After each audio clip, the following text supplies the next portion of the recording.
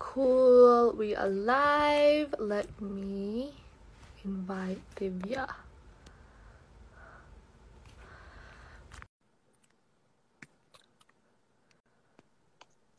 Hello!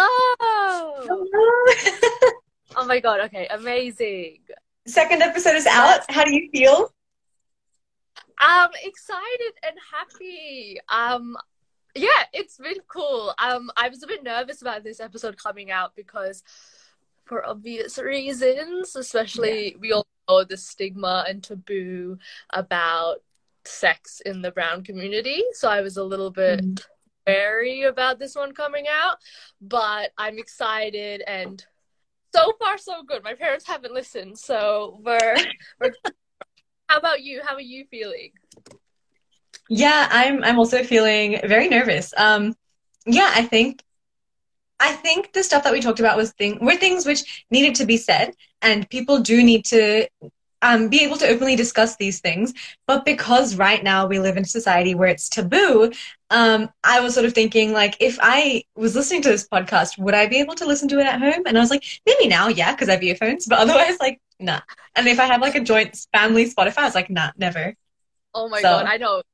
Imagine just having your shared Spotify and then your fam just coming and be like, what do you want to know about sex education? I don't know if you're able to hear this. Tell me if you can. I just wanted to play this. Okay.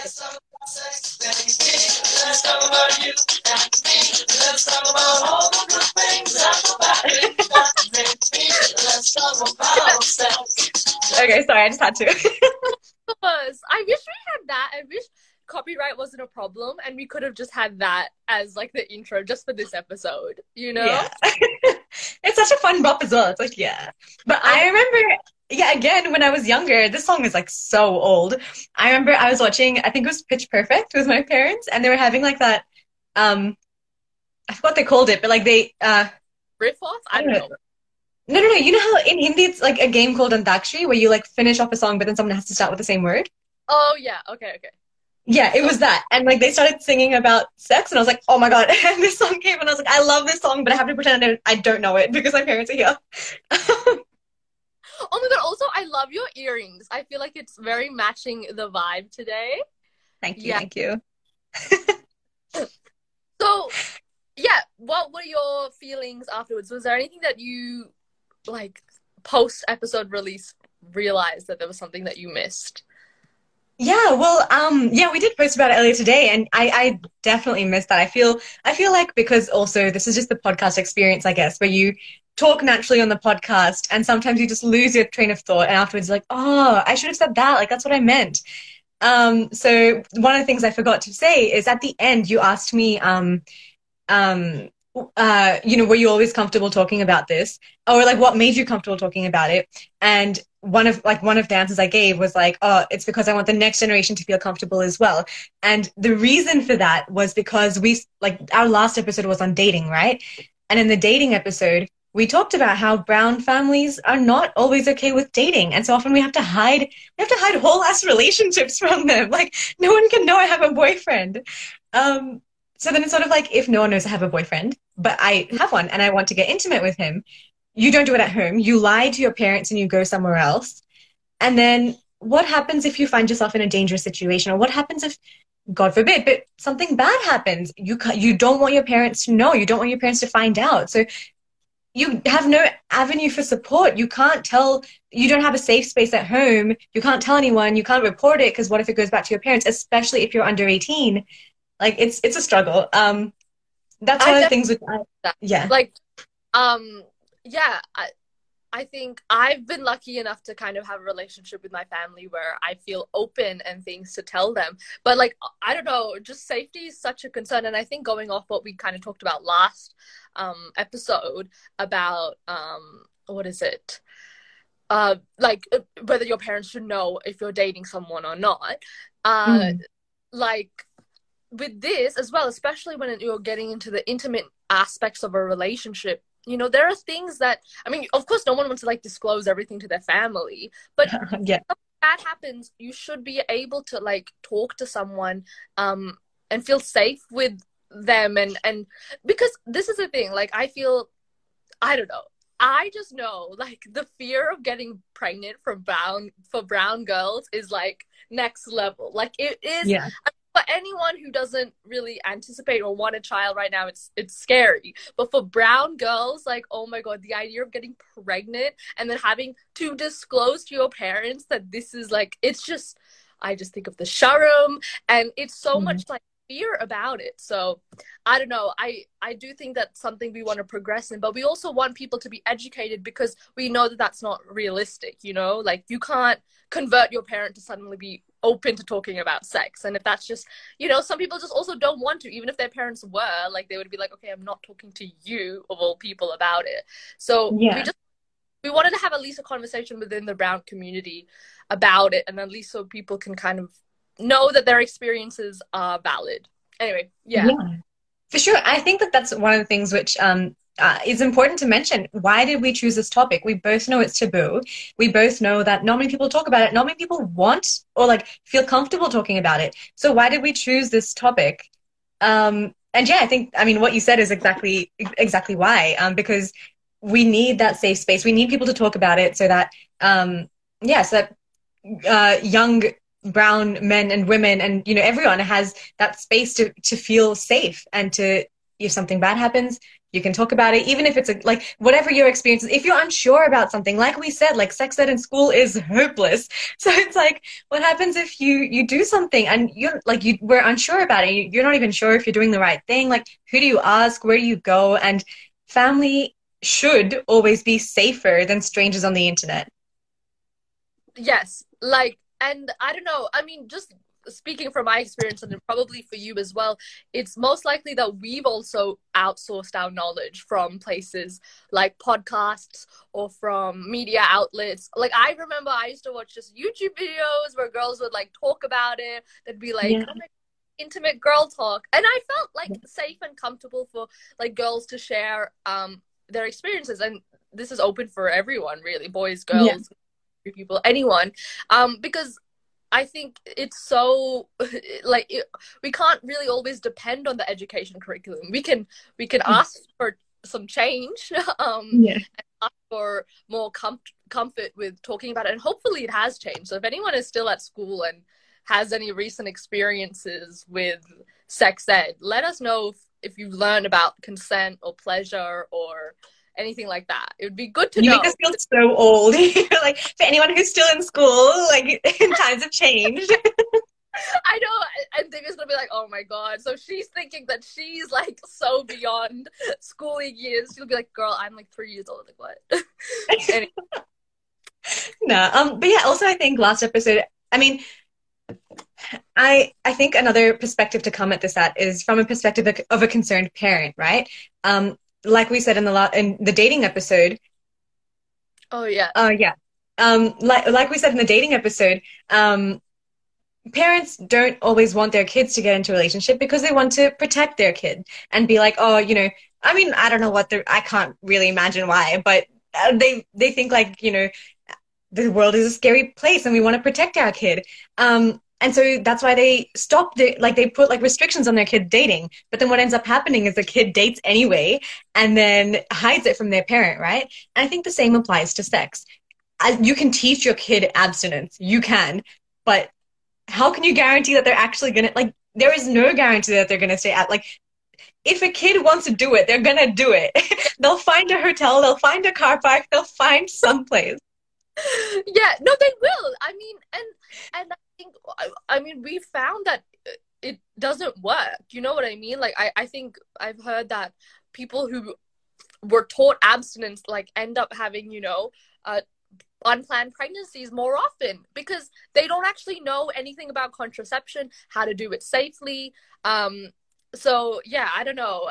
The whole abstinence thing just doesn't sit right with me. But obviously, to each their own, right? But I think just being informed of like what is required when you do intercourse is important. Yeah. I just wanted to mention a comment that someone had said about hope you do want to being gay someday. We really, really do want to. Unfortunately, the 6 episodes we've recorded haven't really been on that experience. And I think we were talking about this, Divya, recently, about the importance of not trying to speak on other people's behalf. I think that would be really inappropriate and just poor representation. So we definitely, if we can do more episodes, we definitely want to actually talk to some queer or non-binary identifying people and kind of just talk about their experience, especially how that intersects with Indian culture or Desi culture. So yeah, is there anything you want to add on that, Divya? No, I think you're right. I also saw that comment, and I definitely think it is important. And of course, a queer person or a non-heterosexual person's experience with sex ed and dating and all these things will be different to the ones we've had. And I think that just goes to show that we can't talk on their behalf. If we try to, I mean, I'm sure both of us are very supportive and you know, of course, we would love to talk about it, but at the same time, it's not really our place, and we don't want to take up that space which belongs to someone else. So if we get, you know, if we get to do more episodes, and if we get like maybe some guests who can share their experiences, would love to. But at the moment, I think it's just, if it's just me and you, then possibly not the most appropriate idea. Yeah, but still, like, I would love for those people to also share their experience, especially how that, you know, how sex education kind of, I briefly mentioned it in the podcast, but how it fails, you know, non-binary people and homosexual people, anyone who just doesn't identify with the heterosexual cisgendered norm, you know, it fails those people. So I think that that's definitely an issue. Yeah, definitely. Okay, talking about, oh, sorry. Oh, okay, Tanvi's gone. Well, while she's gone, just talking about why it's also important. I would say I was also thinking about this. Tanvi's back, thank God. I was also thinking about like dating and sex ed, and I was thinking about from a kid's perspective, right? I can only go back in time and again like reflect on my experiences. But when someone tells me not to do something, and also as we said, people have different levels of maturity, right? There are some really mature 12-year-olds. Like I was thinking about, you know, Greta Thunberg. I was like, God damn, that girl is amazing. But then you find people who are the same age as her, and you're like, oh my God, this kid is a kid. Huh? Or our age, and they, like, you know what I mean? They're not, like, people just aren't mature enough. Okay, there are 30-year-olds who are less mature than Greta. Okay, so anyway. But yes, people have different levels of maturity and things. But I like to think that I was a fairly mature young person. So whenever someone told me, you can't do this, you can't do that, and it's because we're protecting you, and it's because you're not old enough to understand these things, it made me feel looked down upon. And it sort of made me feel like I had no agency, I had no voice in my own life. And so, of course, that's what caused me, and I'm sure other brown kids and other kids in general, to rebel. So that's what you want to avoid. As parents, as teachers, as older people, we want to avoid looking down on kids and making them feel small and claustrophobic so that they have to, like, act out. So yeah, I definitely think that's why it's important to talk about these things. No, but talking about sex ed, so one of the things we briefly mentioned in the episode is this idea about virginity. Tanvi, do you want to say your experience about, like, when were you taught about this and what did you first think about it? I don't know. I think I don't know. I knew of the idea of virginity and things like that, but I think I learned about it kind of being made up in a way. Like I genuinely thought that it was like a thing. I don't know what I mean. Like, you know what I mean? Like, there's some differentiation between a virgin and a non-virgin. You know what I mean? Yeah. And then I think I, like, maybe when I was 13, 14 and I was, like, just on YouTube, I think someone's like, oh yeah, like, virginity is like a social construct. We've just kind of made it.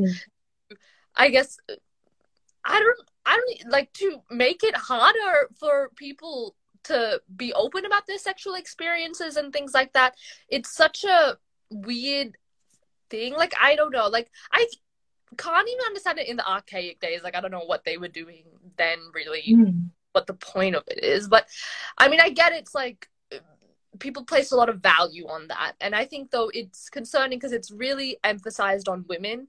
It's really emphasized on their value. And that's the thing. Like, people can now be like, oh, we don't associate, you know, virginity as value. Like, we're cool now. But you do, because you associate like body counts and things as impureness or like something dirty or wrong or immoral about someone. So you do have this association of less being better and more being worse, you know, in terms of sexual partners. So even though we can say, oh, we know virginity is a social construct, if we still kind of look down upon people who have slept around or have a high body count, and we're like, oh my God, they're this, they're that, I don't think that we've really shed that kind of perception of the world. What are your thoughts, though, on it?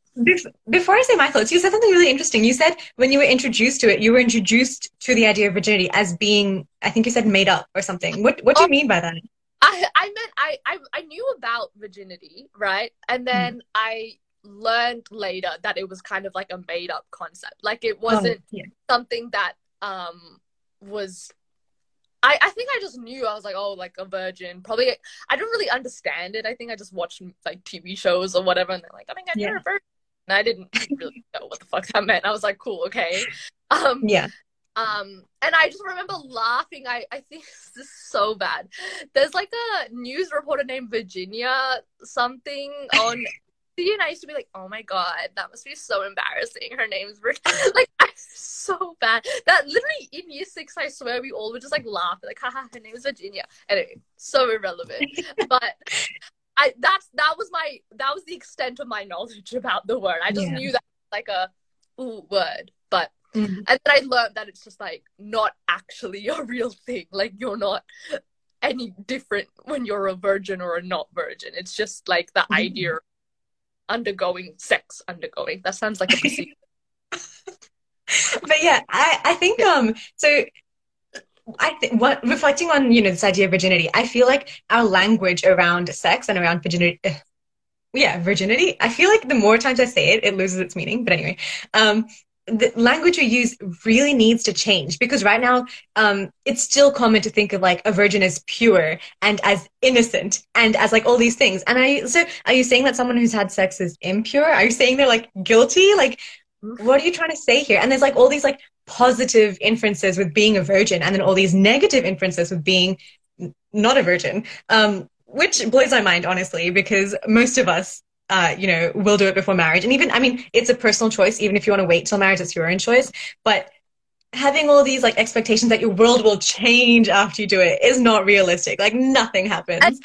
But the person change. You don't. Like, you know what I mean? I think people then, we've hyped up sex a lot, I think. Like, I mean, you know, like, we've hyped it to be like this life transforming thing where it may be, if you treat it like that, if you know, if you put that kind of emphasis on it, that's fine.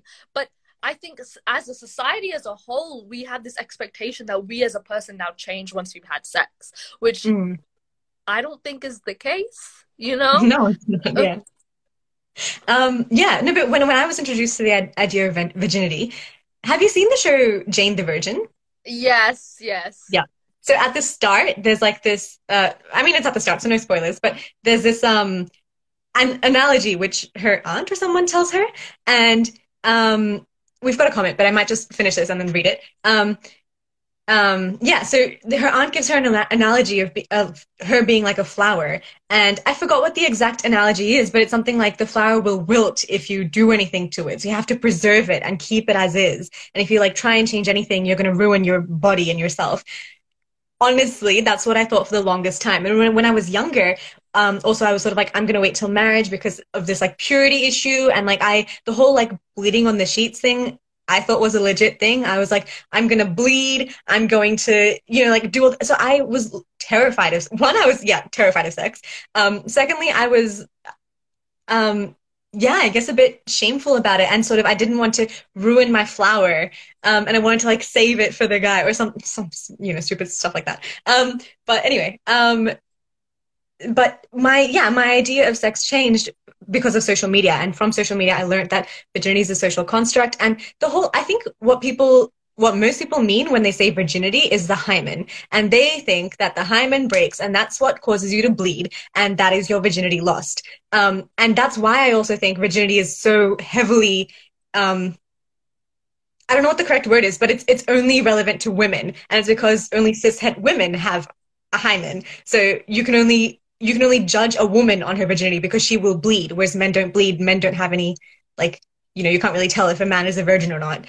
So I think that's what people think the idea of virginity is. But like we discussed in the episode, or I think, yeah, was it the episode? Yeah, it was. You don't always bleed when you do it. And you could break, not everyone starts off with like a full hymen anyway. And the thing is, even if you do, it could break because of, riding a bicycle, riding a horse, running, putting a tampon or like a heavy period. Like, it's just kind of stupid how much we value and emphasize virginity. And sorry, I don't know whether you've ever experienced this, but with tampons, I don't know. I think it's somewhat when I talk to my friends about brown parents and tampons. Were your parents ever weird about you using a tampon?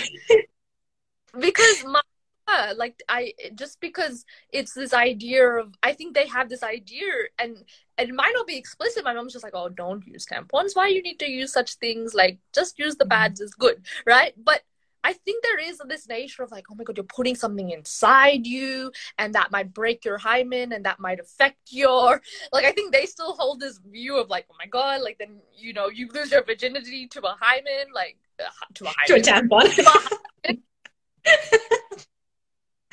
Yeah, no, but I think it's a bit, also someone actually messaged me about this, I forgot who it was, but one of the things they said is like, yeah, you're 100% right. That is so common, people being scared of tampons because they're scared it'll break their virginity or whatever. But the thing is, tampons are so useful in so many situations. Like when you swim, when you run, well, like when you're doing all these activities, sometimes a pad just doesn't fit right. And it's not, I don't know, it just doesn't work sometimes. Whereas tampons are really useful for, engaging in physical activity. You can do so much more with the tampon. So anyway, it definitely needs to be normalized. We've got a comment. I'll read it out. In Hollywood teen movies and TV, being a virgin is sort of ridiculed. And then also having a high body count is shameful. So the only safe zone is to have slept with at least one person, but not many. That's so true. I think that, and like, I've had this conversation of just being like, oh, they haven't slept with anyone? Like, what's wrong with them? Like, have they not done anything? Like, there must be like something wrong or a reason. But then if they slept with so many, like there must also be something wrong with them. Like, why do they need to sleep around? Why can't they keep one person? Why do they have to do it all the time? It's like this weird balance. Like, I think if you had like one good long-term relationship and then you had sex with them, like, okay, you're the perfect pinnacle human being ever. But I think said a good response thing, which was saying like, this meaning also changes outside the brown community. So yeah, I think within the brown community, I think at least within families, they just prefer like no experience prior to marriage. But then within like just like our Australian like culture, like you would be considered a bit strange if you had no experience. And people have those kind of misperceptions also of, I think, brown girls or brown boys or things like that. I mean, if you just like look at the media as well, like I think we talked about it in our first episode. Live, but also like Raj from Big Bang Theory about how they kind of make people, I don't know, like, oh, he hasn't had any contact with women, he's so like sexually deprived and like can't speak to a woman and things like that. Like, there's now connotations associated with how we speak about sexuality within our own community. Now outside cultures are like, oh, what is it like, what, like, when they're looking in, they're like, oh, this is what they like, brown girls are frigid and they don't do shit and they don't give up. So if you were to go for one, like, don't go for a brown girl. Like, she's not likely to give it up. There's all these associations. Yeah. Talking about virginity, though, also reflecting back on the episode, I kind of did realize, I don't know if you felt this, but I definitely felt like, oh no, people are going to listen to this. I was like, what happens if my family listened to it? What happens if like my ex-partners listen into this? I'm like, I think I shied away from sharing a lot of my experience. Well, not that I did share enough. No, But I you have no experience. What experience? Your auntie might be watching. You have no experience. yeah, sex? What's that? What? No, but I did sort of feel like that. So but then, you know, after I heard it, I was like, there are actually so many relevant experiences which I've had, which I can talk about, and which, you know, people might relate to, people might not. But one of them is surrounding this idea of virginity. And I hate how much value we put onto it. Like, yeah, like we expect this to be a life-changing thing, but and even people who think they're progressive, I feel like sometimes when you talk about this topic with them, it's sort of like, okay, they're not as progressive as they once thought they were. So I have a story about when I had I had a partner or a boyfriend back in high school. And along with the first episode, you know, I hid it from my parents because I thought they wouldn't approve. And I had planned on telling them after I graduated year 12. And then we never got to that because they found out earlier. So they found out, and it was a terrible, terrible time. Honestly, I feel like I'd like repressed those memories because those were dark days. Oh my, Um, I just the idea of having to keep things from your family and like just the fear. I feel for your past self. but yeah, like in the I guess it's important to be transparent, which is why I'm sharing this now. But yeah, so I had to hide it, and it was such a rough time when they found out, and like everything just went to shit, to be honest. One thing which and like honestly, yeah, I've repressed a lot of those memories, but there are some moments which really stick out to me, and this is what like these are one of those moments. After we were forced to break up, my mom like on it was bad. Like anyway, my parents created a scene in front of my friends, and oh, it was anyway. Repressed memories, dark days. We don't talk about that. Yeah, Anyway, we came home, and I feel like parents always say that they care about their kid, right? But what aspects about your kid do you actually care about? Because I was very clearly upset. I was mortified. I was in such a bad space, right? But I remember the conversation my mother had with me, and she didn't ask me if I felt it. Obviously, the answer was no, but she didn't ask me if I was okay. She didn't ask me how I was feeling. She didn't ask me, you know, anything about how I was mentally. What she asked me was, Divya, tell me the honest truth. Did you do anything with that boy? And what she meant by that was, are you still a virgin, or did you like engage in any sexual activity? And also, did you really think I was gonna say yes after like being embarrassed and ashamed about sex? Like all my life you've been told, like told me this is something to be like shameful of. Did you really think I was gonna say yeah, I did? Like, yeah. come on. Especially after going through that whole process, you're like, do I really want to cause more stir and Yeah, more like drama? And it's like, and then that's also the thing. Like, I understand, like we said, like parents should, you know, it should be like kids should feel comfortable talking to their parents, but also parents aren't entitled to know also what your kid is doing. Like, if you're like, you don't own them after, you know, like once you let them live their life and just be them, you don't have ownership over that information, you know? Like that's like, you know what I mean? Like your kid isn't asking you about your sex life. Like don't like, it's not sometimes appropriate, especially if your child is like uncomfortable with that. So sometimes I think parents might think they have like entitlement to get that information and like this is important, this is for your future, this is for your, it's not, it's really not. No one, like if any, we don't want to be with anyone who values that over anything else, exactly. you know? So it's not Exactly. for us. Exactly. And I think like you know, I'm not trying to again call out my own family because I think everyone has a learning curve, right? Like no one starts off perfect. So I definitely think we all learned from that experience. But yeah, like, you know, going through that experience, I was like, wow, my mother cares more about my virginity status than how I am. Like I was in such a bad state, but you didn't ask me how I was. You wanted to Yeah. know whether I was still pure. Like, and why is that of value? Why is that of importance to you? I still don't get it. Oh my god. Um, we've got I'm a just comment like, here. yeah, yeah. Yeah, so it says, did you do anything? I feel like brown parents are even scared to say the word sex. This word doesn't even exist in my house. Haha. Exactly. The fact that she didn't ask me, like, did you have sex? She's like, did you do anything with the boy? Like, and also, I'm not saying whether I did or not, but the fact is, like, even if I had, I would not feel comfortable telling my parents that. So yeah, anyway, that's a very, very valid point. Um, Oh yeah, yeah, no, like it's, and I listening back to our episode, I realized that sometimes we said, like, I think when you said the Ali Badger, looking for Ali Brandy, is that the, yeah? yeah. And you had said, you were like, oh yeah, then they went to the bedroom, but they didn't do anything. Like we're still, and I swear I probably called the word sex it 100 times. I probably was like, oh yeah, like it. Very, as much as we are comfortable to talk about it, we still have so much, unlearning to do with the shame about the word itself, Yeah. For sure. And also, I actually remembered another book which we read before looking for Ali Brandy. I think I might have gotten those two experiences confused.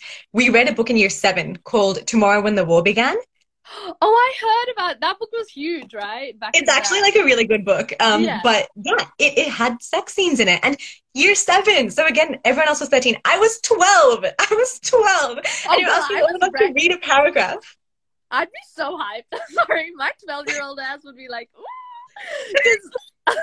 That was like me. I don't know. I was like, I read like books, like wild books. Sometimes I look back and I was like, wow, like I had like a lot of unlimited access to a lot of things, which is also I don't know, like it's great that in the same way that like people can access information, because when the curriculum fails them or their parents don't talk about this, like they should have every right to, outsource. But at the same time, like because it's accessible so readily, you have young people watching really graphic things on Pornhub because it like no one's really stopping you, Yeah.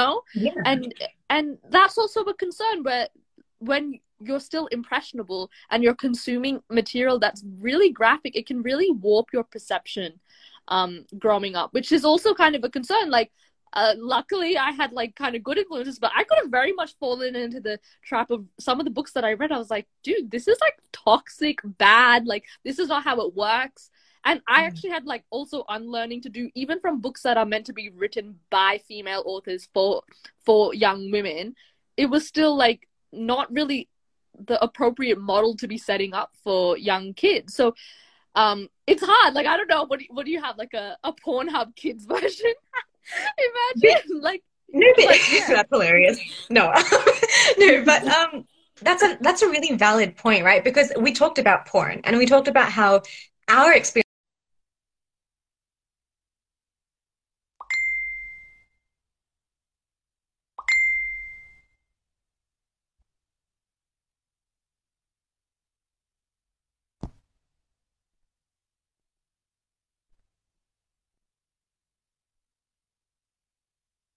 So, Tanvi's phone has died. That's all I got. So I don't know if she will be joining. I've requested for her to join. Fingers crossed. Okay. Anyway, I guess this is some time for me to check in with you. For any listeners who did tune in to the second episode or even the first, what did you think of it? Did you have any feedback? I hope you enjoyed it. Do you have any experiences to share yourself? Yeah.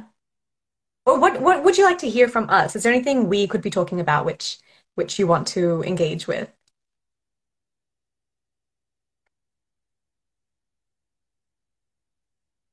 Yeah, I don't know if Tanvi's gonna join. I really hope she will be, but I don't know. It was so, so good. Oh, thank you. What was Loved it. I told Tanvi this, but I feel like these episodes are so important. Thank you. Yeah, well, when me and Tanvi were sort of thinking about the podcast, we did choose to talk about these topics, knowing that a lot of them are a bit taboo, and not everyone will be happy with the things which we say. But we thought it was important to talk about these things, and sort of share our experiences so that other people can either relate or learn from them. That's the thing. So if we do have any parents tuning in or anyone who does have different opinions to us, it'd be really good to sort of bounce back and forth and sort of learn off each other. And talk about why things like dating and sex ed. And I mean, we'll go on to talk about, sexual assault and harassment and body image, why these things are so important to talk about. Um, but yeah. Okay. If Tanvi doesn't join, I might actually just call it a day. Um, but yeah, 100%. You guys are the brown aunties. Thank you. Yeah, like we said in the last episode, I really, really want to be that cool brown auntie. So yeah, I will always try and be like sex positive and encourage people to share their experiences in a safe space because it's important. And I feel like, especially coming from second generation immigrant families, we don't really have that safe space. Well, now I feel like a lot of us have changed, but some of us still don't have that safe space at home to openly talk about this. So if we at least have a community of people who we know are going to be supportive, then that's better than nothing. We've got another comment. I think it's always really difficult to talk about in a public setting. So I think it was really freeing to hear y'all talk about it because in a way it gives others like myself permission to do the same. Exactly. And that's the whole point, right? You should be talking about your experiences without fear of judgment or, any of those negative connotations. And in case you do have any questions or concerns, especially in regards to sex, like that is, if you don't get those concerns or questions answered, that can lead to a very, very dangerous place. So of course, everyone should be able to talk about these things and seek the knowledge to do these things properly. And yeah, going back to someone who commented, I hope you guys do an episode about being gay. Unfortunately, we don't have that experience, so we wouldn't be able to talk about that. But I can only imagine that it's harder. It's so much more difficult for someone who doesn't even have the support we have, and we have very limited support. So seeking out knowledge about gay sex or other types of sex is, I don't know how people do it. I honestly don't. Yeah, it'd be really interesting to talk about someone with those experiences. We've got another comment. These are vital conversations. So glad you are doing these podcasts. Thank you. What other topics would you love to talk about? Well, actually, me and Tanvi we had all these. Oh my God, Tanvi's joined. Yes. Come on, come on, come on. Go live with them. Oh my God, what is happening? I'm so sorry. I am so sorry. I my phone decided to shit itself, so apologies. Totally Can fine. you see Yeah, yeah. me? Okay, Oh amazing. So my sorry. God. I was just answering one question. What other topics would you love to talk about? Well, I was actually thinking that mental health is something which we would love to talk about. And obviously mental health is stigmatized it permeates like so many cultures and experiences, but in the brown world, mental health is non-existent. So it'd be really, really lovely to talk about things like that. But that's, for future us to figure out. You're so iconic, Tanvi. I'm just very embarrassed, okay? I'm sorry, side tangent. I'm just still living in my embarrassed world. But I tried signing in everywhere, right? And I was like trying to log in, and then I just saw like a live of me just going like staring at the thing, like me just like, hey. I just saw that and I was like, oh my goodness. And I feel so bad. I know the way you popped up. Anyway, my phone, I'm so sorry, guys. Anyway, sorry, where were you before I decided to rudely leave? I was like, what do I talk about? So I was asking these people how they found the episode and what they wished we could talk about. So, I mean, yeah, everyone seemed to love it, which is great for us. And yeah, I was just reading out the question about what we wish to talk about. Is there anything you wish to talk about which we haven't yet, or we're not going to in this series? Yeah, I think I just popped in when you said mental health. So mental health was, I think one that I really wanted to talk about. And I wanted to talk about just kind of our experience with identity. I think that would be quite interesting, just having that experience. For me, it's been a huge factor Mm. growing up, just trying to manage two different identities. I've found myself having a hard time sometimes. So I think that would be, like something worthwhile to talk about. But yeah. Mm. Definitely, yeah. Going But back to sex ed though. yes, Yeah, yes. sorry. I was like, I was gonna ask. I was like, let's go back because I remember I had just done a whole spiel and then I just got yeeted out of there. So, um, we were talking about books and we were talking about how accessible porn is to young people. And I think you were replying to what I was saying. I left. So what were you saying about I was joking about having a Pornhub for kids. Oh yeah. Oh yeah. I was just gonna say, I don't know if people actually heard because I feel like I just ranted and hoped that people were still listening because I could still see the numbers. But anyway, I'll just repeat Okay. myself. But yeah, so I actually think it's really, really important to have accessible feminist porn, which unfortunately is not there at the moment. And the fact that Pornhub, like that website, is the most used porn website in the world. And also Pornhub, like the organization, apparently do some really incredible things. Like I know they had some like Oh, charity events and I think I might be wrong about this, but I think there was that like Flint water crisis in America, and the government was doing nothing about it, and mm. Pornhub stepped up and like donated like millions of dollars to it. So Look the at you, organization, Pornhub. well, yeah, the organization itself might be like relatively good, but the thing is, the content on the website is not feminist friendly at all. It's not feminist.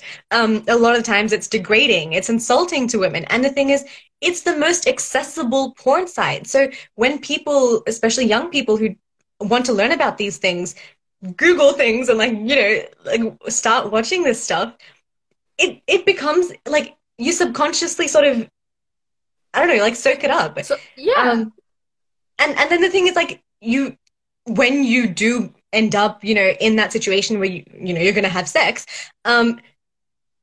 what you think about the other person's pleasure is solely formed from what you've seen. So you might be like, oh yeah, if I like slap her, she'll like it, or like something like that, which could be really, really degrading and really damaging to a lot of women. So yeah, I think feminist porn sites exist, they do exist, Mm. but they need to be accessible. If they're paid, no teenager is going to go up to their mom and ask them for money to subscribe to a feminist porn site. Like that's not going to happen. And I think I know that like the issue. I think there's probably a cohort of people who are likely, I don't know, likely engaging in poor or like, I don't know, what am I trying to say? Engaging in acts that are awful based on what they've seen from Pornhub. And this is not me, I don't know for sure, but it's likely that those people also probably don't want to associate with the feminism movement, So if that's like our Venn diagram, you have people who, think that Pornhub is everything's legitimate and real and women want to be slapped around and they also are like, I don't really want to associate with the feminist movement. They're not going to really do that transition because if things are advertised to them as feminist porn, they're going to be like, no, like what feminist porn, like what is it, like some girl marching like whilst having sex, like they don't, I don't know, they'll just not know what it is. And I think they'll just be like, oh no, that's not for me, that's for women, because again there's this whole notion that feminism is only for women and things like that. Anyway, so I think that that's also an issue with like the branding of it, and where the Pornhub, like as the main site, like needs to step up its game, like needs to have more controls and have more, air, I don't know, just like yeah, more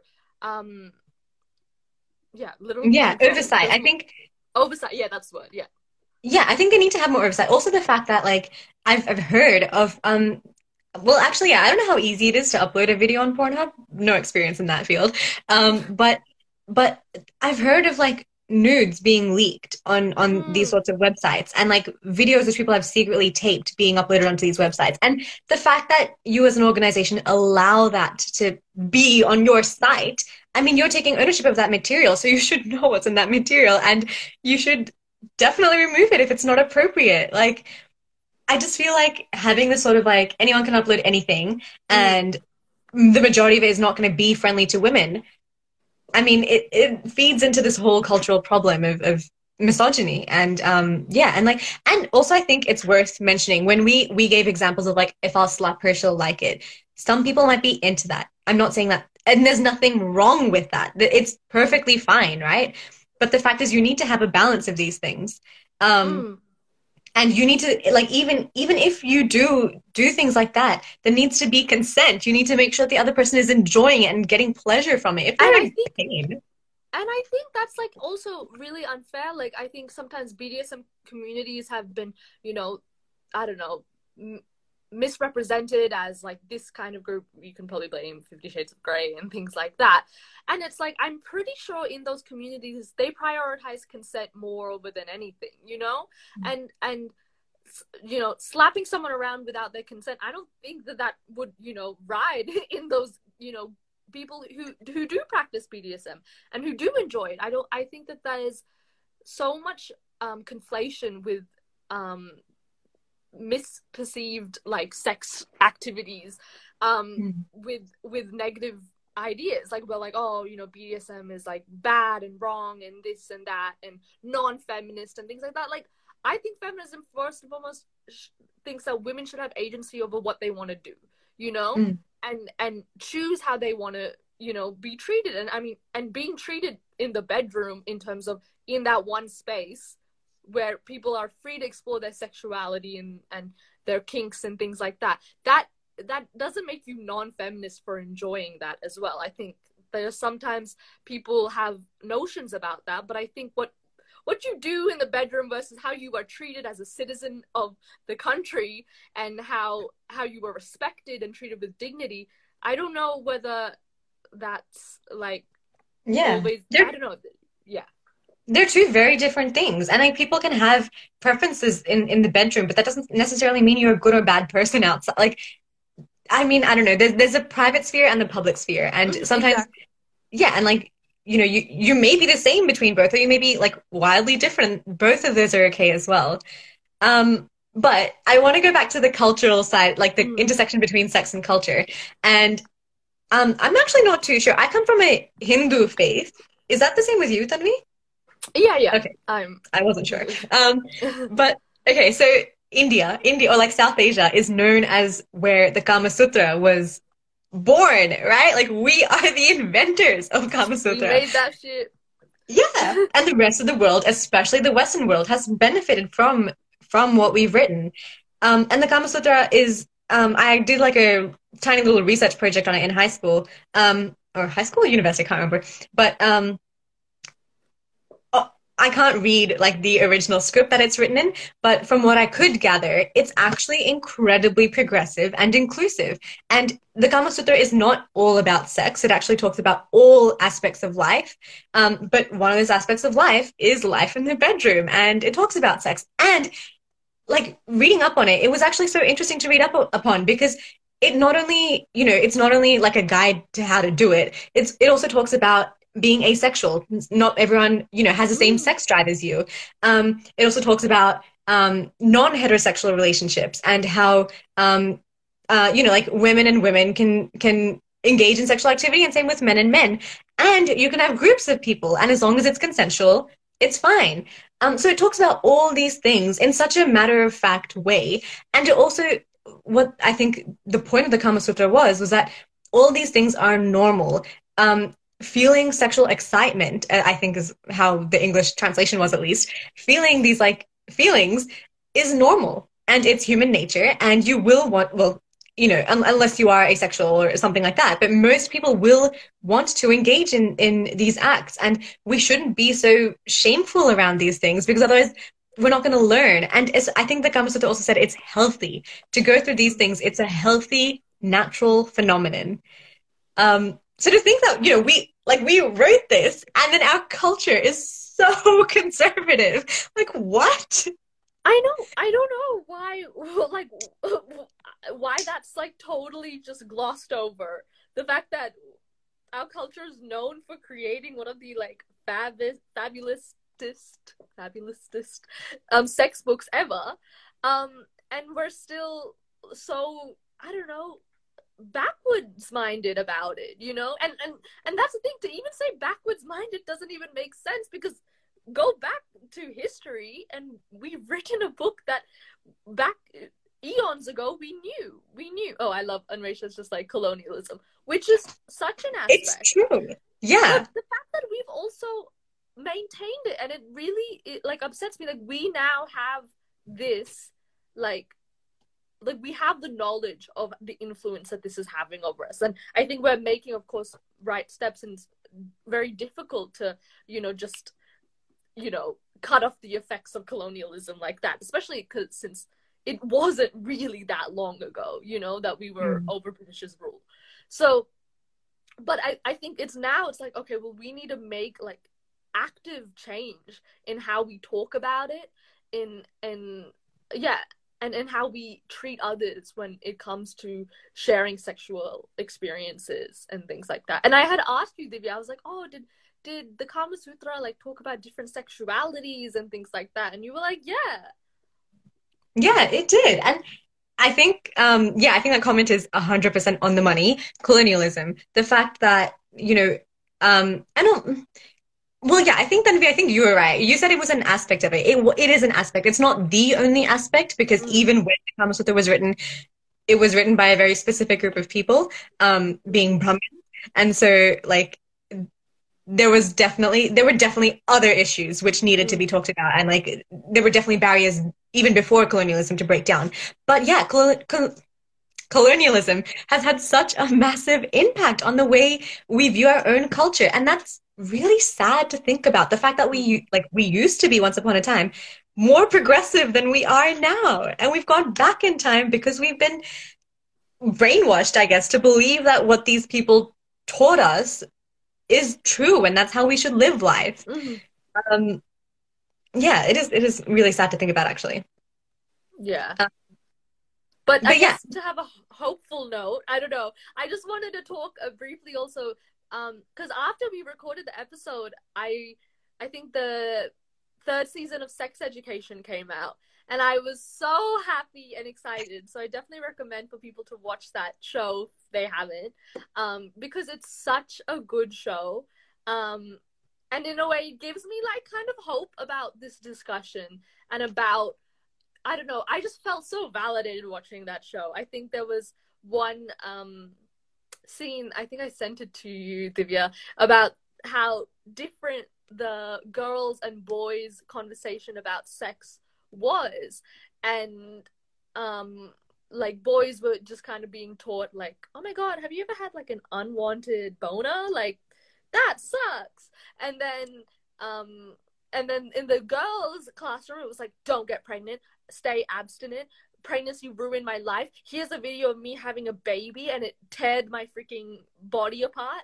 And we're now scared, we have so much fear associated with sex, with the outcomes of sex, with pregnancy, with everything. It's just like, it is the worst thing to ever happen.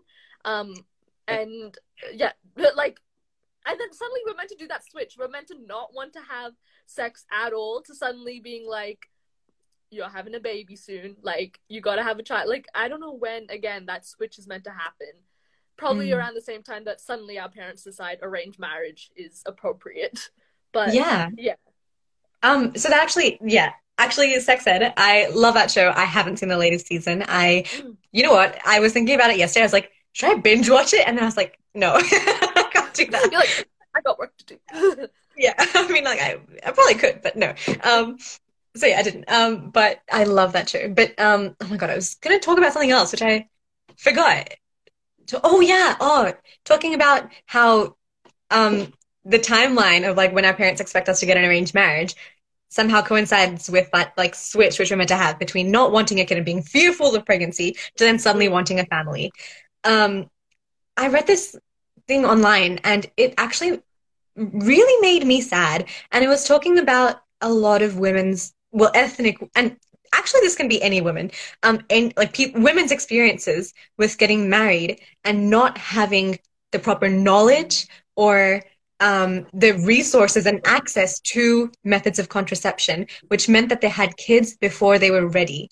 And if Mm, you don't have access, and like also, I don't know if we really want to touch on this topic because it is something which people get really, really emotional about, but abortion, right? mm, If abortion is not available or accessible, that's not going to stop. Like, if a woman doesn't want a kid, she's going to try unsafe methods of getting rid of the pregnancy or terminating the pregnancy, and that again could lead to disastrous outcomes. She could end up losing her life or being, or injuring herself. So anyway, that's I'll put that to the side because I don't mm, know if anyone can talk about that. But yeah, if you don't have like it's a combination of all these things. First, you need to mm, know that there are contraception methods out there. So there's education. Then there's like the actual products. You need to live in an area which has those products readily available. Third is money. You need to have the money to purchase those products. Then it's like the cultural, like like somehow you need to get out of the house and go to the store and buy that product and use it. So you need a supportive environment to be able to do that and get out and do it. Anyway, if you don't have any of those, like if you don't have one of those things or any of those things, then you're going to end up with a pregnancy which you may not be ready for. And there was something online which I wish I'd saved actually, but it was about women who generations before us would have had kids when they were not ready. And how terrifying is that? Being like our age, like early 20s most of the time. mm, Nowadays it's a bit older, but being in your 20s and having a kid when you're not ready, that is the mm. most terrifying thing for me to think about. Yeah, and like, and then a component of that is the prospect of the society, the broader community, how they're gonna treat me. Like, and yeah, like I'm now known as someone other than Tanvi. I'm known as someone who had a child too early or had a child outside of marriage or this or that, had sex. Like, oh my God, did you know this girl had sex? Blah. Like, you no longer become someone of your own, you know, yeah, just on your own. You now are someone that is labeled by something that happened to you because you didn't actually receive the knowledge or resources to go about that act safely. And like, and that's the thing, like, I think they think, okay, if we don't give them the knowledge or the resources, we just tell them to avoid it, that works. And that just doesn't, like, as if you're expecting people to not have desires, to not want to explore those desires. It's really harmful. What you said actually made me think. I feel like women have been groomed. You don't tell them what's going to happen. They get married not knowing what's going to happen. They have sex because they do. And then that results in a pregnancy. And they don't know what to do about that pregnancy. They don't know about contraception methods. They don't know like anything about how to deal with that pregnancy. Then they have a kid. And also then it's sort of like, especially in like more conservative households, it's the woman's job to take care of the kid. So then you're stuck. I mean, like, I hope I hope no one listening had this experience, but you're stuck with this kid you might not want. So it's like I've got this baby and I'm expected to be its primary caretaker. What do I do? I don't even like it. I don't want a kid, but I've got one. Like, No, but yeah, that's like, and that's like such an unfortunate scenario for people to end up in. And it's and not only pregnancy being the outcome, just like STDs and all these other things that could very much likely occur, and no one really knows what that's like, what precautions to take, really, because people are just scared to, get tested. They're scared to they don't know, they don't have the access to get condoms or things, but like, so it's just, yeah, it's like an unfortunate situation to be in when you don't have any information regarding how you can prevent pregnancies and STDs. mm, yeah. Anyway, I do think this is a conversation which we could talk about for days. Literally. But And I think yeah, I think we've been going at it for an hour, and especially because we got some more news to share. If you want to share it with whoever's here right now. Yeah. Well, actually, I was going to say, so we do have some more news about this week, but it's actually good that we will be continuing this conversation next week. So our next episode is actually an interview with a sexual health professional, Dr. Jenny Lung. So yeah, she's a woman of color, and she will be interviewing her. And so definitely stay tuned for that episode. We hope that that'll be more informative, and we'll impart more knowledge than just us talking about our experiences. Yeah. But yeah, we actually did have more news for this week. Then, do you want to take it away? Yes. So we have Shilpa from Glow Reel. So Glow Reel is I think a newsletter that is addressing BIPOC issues and kind of just giving representation to BIPOC women, which is really amazing. So we've been in contact with Shilpa, and it would be great this week if you could all come and tune in this Thursday, as we're going to go live with Shilpa and have kind of a chat about some of the topics that we spoke about today, but also just the importance of representation of BIPOC women, and kind of just talking a bit more about what Glow Reel does and what our podcast does, and just kind of giving our listeners some more resources to receive more BIPOC related content, which I think is really important because there can never be too much. 100%. Yeah. We are so unrepresented that any representation is welcome. Yeah. So Yeah. that'll be this Thursday at 6:30. So please tune in then, and you'll probably see us promote it in the meanwhile as well. But also, yeah, check out Glow Reel to get a little taste of what they're all about before you tune in. Yeah. Alrighty, I think that's it for this episode. Thank you so much, everyone, for joining. I hope that this was insightful, or that you learned something, or that you were able to relate to what we spoke about. And we'll see you next Monday. Oh, actually, we'll see you Thursday with Shilpa. Then Monday for our next episode, and then same time next week for our next After Dark Live. We're releasing content, guys. We're in your feed always. Okay, Alrighty, great. this has been fun. Thanks so much for tuning in. Alrighty, bye. Bye.